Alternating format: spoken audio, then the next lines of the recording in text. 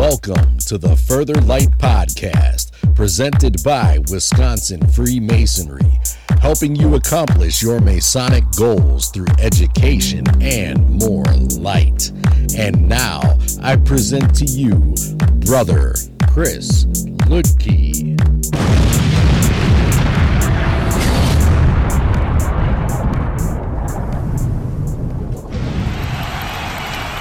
Listeners, scholars, brothers, this is Brother Chris Lutke, and today I want to explore the winding stairs. Now, we've dealt with just about every symbol tied to this part of our teachings, and yet we have not dealt with the overall form. It's like looking at a painting and understanding the parts, but there's no frame. There's nothing to reference it to, or the elements, the pieces of the painting are not actually attached to a canvas. Odd visual, but bear with me. So, what I want to do today is examine this part of our teachings. And it's one of the most recognizable symbols of Freemasonry, this flight of winding stairs consisting of 3, 5, and 7 steps that take the candidate on this journey towards the middle chamber. Now, this lecture is fantastic. It's an opportunity to take the candidate on this interactive journey around the room. It's one of the most interactive parts of Masonry. Along the way, we have the opportunity to impact or impart some Masonic history and lore and impress upon the candidate some of the deep meanings of this degree. Personally, I find it to be one of the most beautiful of the Masonic degree lectures. The thing is, I don't actually give the lecture because I've found it hard to memorize. It's brilliant to hear. It has incredible lessons in it. I've just never been able to put it together. I'll get there. But personally, this has had a massive impact on me. When I first became a Mason, going back to 2004, December of 2004, I went through this, and a brother by the name of Worshipful Brother Jim Fleming at Oconomowoc Heartland Lodge in Wisconsin gave me this teaching. And as a result of this teaching, I went to grad school and studied art history, and I probably wouldn't have done it if not for this.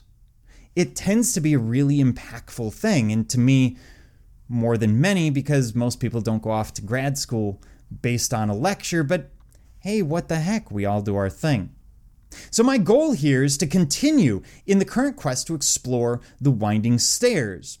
Rather than looking at specific teachings, what I want to do is look at the form and meaning of the stairs overall.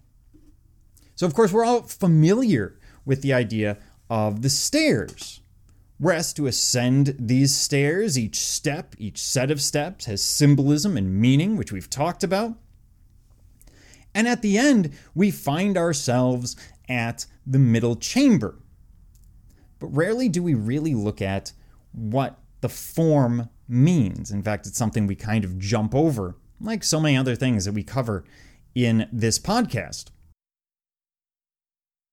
As with anything, let's start with the history so we get some context of what we're talking about.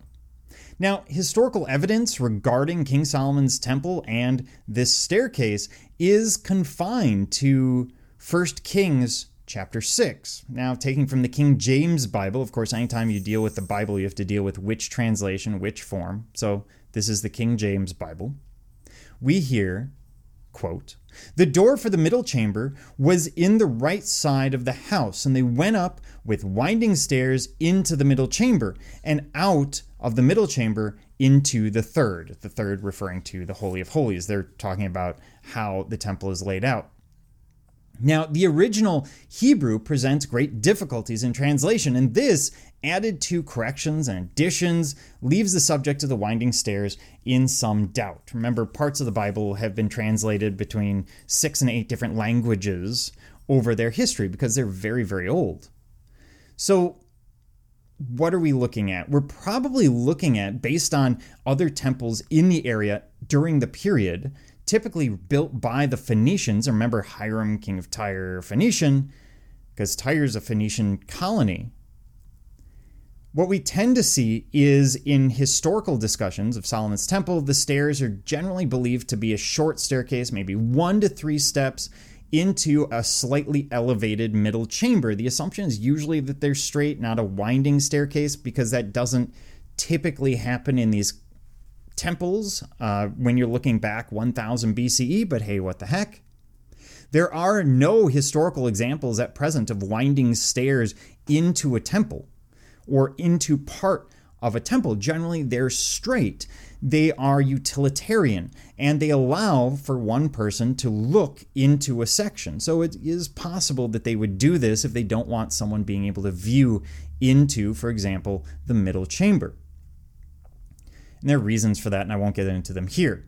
The height is symbolic. So the reason you're using stairs is to increase your height, and this would be symbolic of increasing importance. So that chamber is more important than the exterior. It's also a transition from the profane to the sacred. It becomes closer to the heavens. There's a lot of different possibilities, and we see this in quite a few different societies in that area. Now, reference is made to an advance through a porch by a flight of winding stairs to a middle chamber, there to receive his wages. The details very clearly give a winding staircase leading from the porch entrance up through the temple sanctuary to the upper floors. Now, this reference contains several specific and positive statements that we are asked to accept as fact. They are, first of all, that there is a flight of winding stairs in King Solomon's temple, which I already addressed as possibly problematic. 2, that it is approached through an entranceway from the porch. Okay, by the way, defining the porch is problematic in the case of Solomon's temple, but whole different issue again.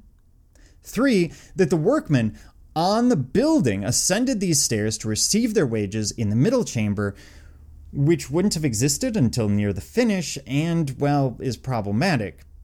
I mean, it seems obvious that Solomon, the archetypal form of biblical wisdom within our degrees, would not have permitted any practice so time-wasting and uneconomical as sending many thousand workmen up a flight of stairs to a small middle chamber to receive their wages, which had to be brought up in advance only to be carried down in small lots by each individual. It doesn't make a lot of sense. So, in that case, we kind of look at this and we find that the writers of the ritual were probably more interested in the dramatic effect on the candidate than they are in historical accuracy. And that's fine. We see that a lot. Now, while we're talking about the history, let's also talk about the history of the number of stairs. Today, the winding stairs have 15 steps.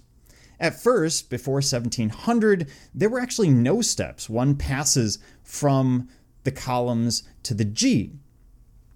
In the early 1700s, the early 18th century, we see 5 or 7 steps, depending on who you're reading, and in some cases, illustrations that we find from the period. Pritchard, for example, in his Masonry Dissected of about 1730, states that there are 7 steps. Now, Preston, our friend William Preston, who turns up a lot, in his Illustrations of Masonry, which is published between 1772 and 1812, uses 36 steps. Now, this violates the principles of those who follow the teachings of Pythagoras, because when you add up 1, 3, 5, 7, 9, 11, you get 36, which is an even number, and the thing is, Pythagoras and others consider odd numbers to be a symbol of perfection. So that would be problematic, having 36. Even Vitruvius, famous Roman architect, will write and remarks that the ancient temples were always ascended by an odd number of steps. And his reasoning, back in ancient times, was that commencing with the right foot at the bottom, the worshiper would find the same foot foremost when he entered. In the classical world, the left is seen as lesser than the right. You want to enter with the right foot. After all, look at the Latin name for left, sinester, or sinister. So it becomes interesting. William Finch, when he writes, talks about a staircase of 3, 5, and 7 steps because 3 rules a lodge, 5 holds a lodge, and 7 makes it perfect. Referring to 3 rule a lodge because of the 3 grand masters, 5 hold a lodge because of both the senses and orders, and 7 makes it perfect because of the liberal arts and sciences. So let's talk about the form. Why winding? Now, there's deep symbolism in the fact that the stairs do, in fact, wind. A single stairway, of course, hides no mystery, nor any secret. However, the winding stairs obscures whatever is waiting for us just around the corner. To climb the winding stairs implies that we must exercise courage, determination, and above all else, faith. Because we have no idea what waits for us around the next corner, both in the stairs or in life. The winding stairs lead us into the middle chamber via the unpredictability of life. Of course, we don't know what will happen tomorrow. So man climbs to new realms of civilization and spiritual enlightenment by following this staircase. Each must climb on his own. Your experience is vastly different from that of someone else. And we must climb with courage. We must have faith because you need to have faith that there's something there at the end. By the same token, we have to climb, for the winding stairs do in fact lead somewhere. There is this metaphorical middle chamber in my example here. There are wages to be earned by the worthy brother, and he's climbing in faith because he believes. So the winding stairs ties and disciplines a man's soul. He must believe, otherwise why continue? Why keep climbing if you don't have a goal? If there's not something there for you at some point? Yes, sort of intrinsic self-motivation is a thing, and I understand that, but at the same time, usually even that self-motivation is a goal in and of itself. So he must climb in faith that there is a summit. And when he sincerely undertakes that climb, he has to believe that he will eventually reach this coveted goal. Of course, all of this is symbolic of the struggles and successes inherent in life. No one knows whether the top of the pinnacle will ever be reached. But nonetheless, one keeps moving upward in faith and hope through life, this winding staircase where you don't know what's coming next, to that middle chamber. His ultimate goal can be reached. That's why we present it in the way we do, giving hope that there is a goal, that it can be reached. Now, in terms of the 3 flights, why is it broken into 3? Well, again, Finch talks about having 3, 5, and 7. We get into the odd numbers by Pythagoras and Vitruvius. The idea of odd numbers is really important in Masonry. The numbers 3, 5, and 7 repeat throughout parts of Masonry, so it really does make sense, and it's emblematic of all sorts of different ideas. So let's look at some overall interpretations of the winding stairs. One of the first being the ages of man. In this case, not strictly youth, manhood, and age, but something slightly different. We also travel up the winding stairs of life, climbing steadily from our birth to youth, then manhood, and ultimately ascending towards the sanctum sanctorum, where our soul finds rest in old age. We may note that the entered apprentice stands, as it were, within the door of the temple. Like the child, like primitive man, he must be content for the moment with imperfect knowledge and limited skill. Then he mounts the winding stairs, and his ascent teaches him more about Masonry, of its aims, and of the means through which these aims can be realized. As he stands in the middle chamber, he looks forward to further enlightenment, and to the increased power such enlightenment could give. He's like the youth with the promise and potency of full man still before him. So the 3 flights are hard to interpret as the 3 ages of man. However, interpreting the stairs as one part of that journey, really interpreting it as an allegory of manhood or adulthood, does fit the overall teachings of the degrees. Then we could look at as self-improvement or growth, my personal favorite. Now, according to Mackey, the candidate then, in the second degree of Masonry, represents a man starting forth on the journey of life, with the great task before him of self-improvement. So there it is. I could just wrap it up there, but let's keep going. For the faithful performance of this task, a reward is promised, which reward consists in the development of all of his intellectual faculties, the moral and spiritual elevation of his character, and the acquisition of truth and knowledge. So, this would be looking at the stairs as self-improvement. The FC is one of action, upward movement, climbing on the rungs of knowledge, to and through the 7 liberal arts. The degree is emblematic of the struggle of life, not only materially, but spiritually.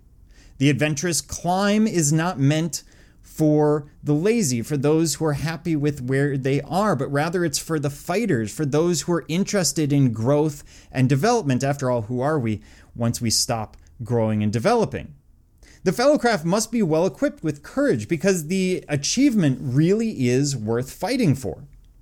Eventually, he proceeds through the 7 liberal arts, where he will find divine laws by which the great architect creates, preserves, and rules the universe in which we are fortunate enough to live. Thus, it appears in the winding stairs that the winding stairs represent the progress of an inquiring mind and a sincere heart through the toils and labors of intellect in acquiring an understanding of the sciences displayed upon the steps. Growth. Learn the liberal arts and grow. This is a preliminary step towards the attainment of divine truths, which every Mason should pursue in his quest for self-improvement on a journey that really never ends. Now, you could look at also as a call to labor.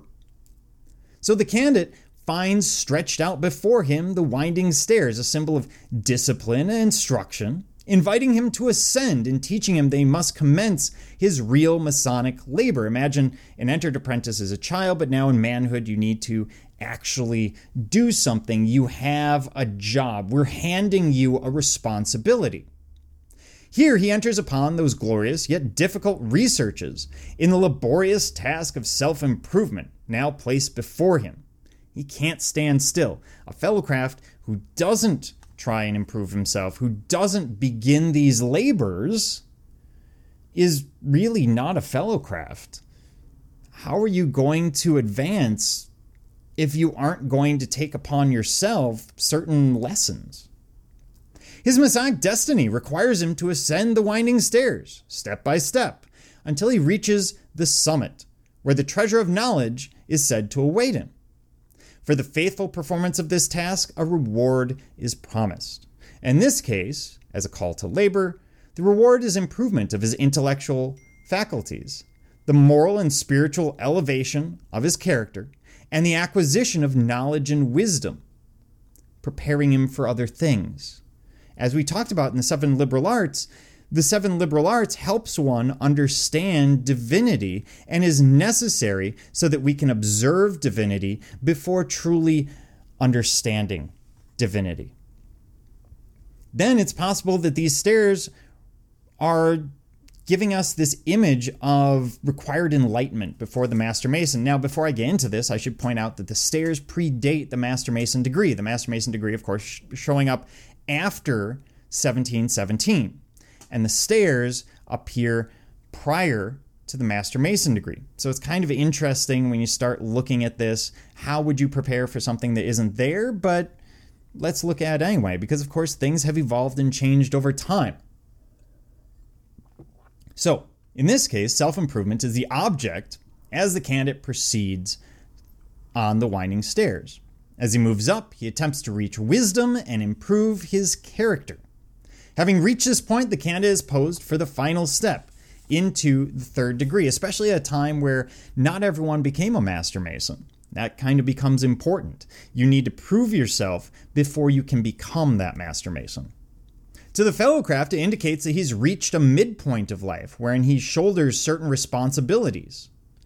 But he is also enjoined to acquire wisdom, because you can't have the wisdom of a master if you don't pick up the knowledge, which is the base of wisdom, somewhere along the line. And so we're giving that to you at that point. So he's trying to get that wisdom to the candidate. This will signify the attainment of a stage of enlightenment, which entitles him to continue his journey to even greater knowledge. You have to have knowledge. You have to have an understanding before you can move into the perfection and the wisdom of the Master Mason. The Entered Apprentice, we never ask you to do anything. The Fellowcraft, we do. And one can only assume that Preston and others, when they formulated this section, were doing so to prepare you for something else, because it wouldn't make sense otherwise. And it could have been originally preparation for moving into your Masonic career before the Master Mason actually exists. And once it exists, then of course you're going to want to make a transition from point A to point B. Otherwise, it just doesn't make sense. So when we look at this as a whole, many may pass through the Fellowcraft degree and see just a beautiful ceremony, something that attracts our attention but may not supply any lasting food for the soul.